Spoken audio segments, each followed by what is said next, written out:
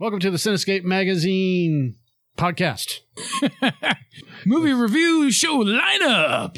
Never get used to that. I'm Dr. Dan. What do we got? All right, I have seen, over the years, I've seen a few Swedish movies. And off the top of my head, I can't remember all of them. But there are some that stand out. And they're really well done. And a lot of times they're also done in, Swedish or whatever, language it's called. And, with English subtitles. And there is some really cool stuff that comes out. There's The Girl with the Dragon Tattoo trilogy, the original one. And Troll Hunter. Troll Hunter is a really good fucking movie. That's a movie I like to watch on Netflix like every couple of years. What else? There's been a couple others, like Let the Right One In. Then it was remade in America called Let Me In. And it was definitely better. The original version was better. And even with a lower budget, by the way. And I came across this movie. It's been popping up on my Hulu recommended movies for a while now. And the picture on the screen when the movie comes on, and the movie's called Border. And of course it's Swedish. That's why I'm on this kick. And it shows this picture of a person in like a security guard outfit or like a customs security outfit. And it looks like a lady, but she's very unattractive. It looks like almost like a cave person. And it doesn't describe much at all in the description on the Hulu page. But I've seen it for like at least a year popping up there, and I keep skipping past it, right? And I don't know why, but this weekend I just felt like watching another foreign movie, and I saw it there, and I was like, okay, watch the trailer. So I watched the trailer for this shit, and I'm like, this is fucking interesting. It looks weird. This person is definitely extremely unattractive, and there's something magical maybe going on here, mysterious, odd as hell. So anyway, Customs Officer Tina is known for her extraordinary sense of smell. It's almost as if she can sniff out the guilt on anyone hiding something. But when Vor, a suspicious-looking man, walks past her, her abilities are challenged for the first time ever. Tina can sense Vor is hiding something she can't identify. Even worse, she feels a strange attraction to him. As Tina develops a special bond with Vor and discovers his true identity, she also realizes the truth about herself. Okay, so Border is directed by a guy named Ali Abbasi. All right, he also co-wrote the screenplay. It's based on a book or something, like a short story called Border as well by a guy named these names are so difficult. Forgive me for how I say these, but it's John Ajvide Lindqvist. Like I said, forgive me. All right. Anyway, this movie is, oh my God. Before I get into it, this was nominated for an Oscar for Best Makeup and Hairstyling at the 91st Academy Awards in 2018, for the movies that came out in 2018. And it is definitely one of those films that I wish I had watched sooner. But because I just had no interest in just the picture of it on there, I missed out on this thing. And I'm not like dying of regret from it or anything like that, because I finally watched it. I'm glad I did. I just wish I had watched it sooner. That's it. That's all I got to say about, that. But so an actress named Eva Melander plays Tina. And the movie starts off where she's at, customs, where the boats are coming in and people are walking through, just like at an airport terminal. And she just looks at people as they're walking by, and every once in a while she's just sniffing. And I kid you not, dude, she looks like the Geico caveman. It has the gigantic, forehead, the big eyebrows, ugly teeth, ugly big troll type looking nose. Just looks like someone who you could tell they would probably never have a happy physical relationship in their life, because how judgmental people are. And you also don't know much about her because she doesn't talk a lot, and you from first impression it looks like someone you probably wouldn't want to know. Okay, judging a book by its cover kind of thing.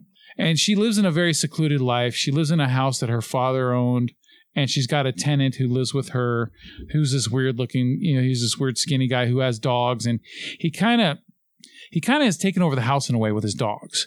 And so she goes out a lot. She goes out when she gets home from work.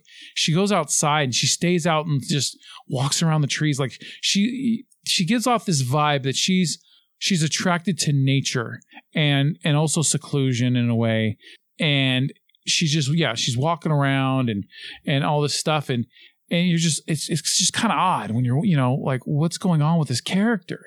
And look, I don't want to give too much away, but there is some, I believe it's Nordic mythology that plays into this movie, and it doesn't overdo it. It's in little ways that I don't want to give away because like I said, I want you to check this out and be surprised.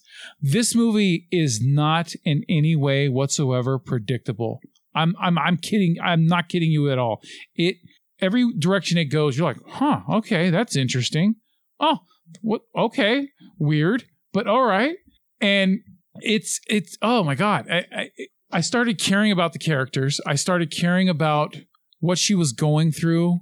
And going into this mystery about her discovering who she is, who her true self is, and the people she's interacting with, this guy Vor, this mysterious guy.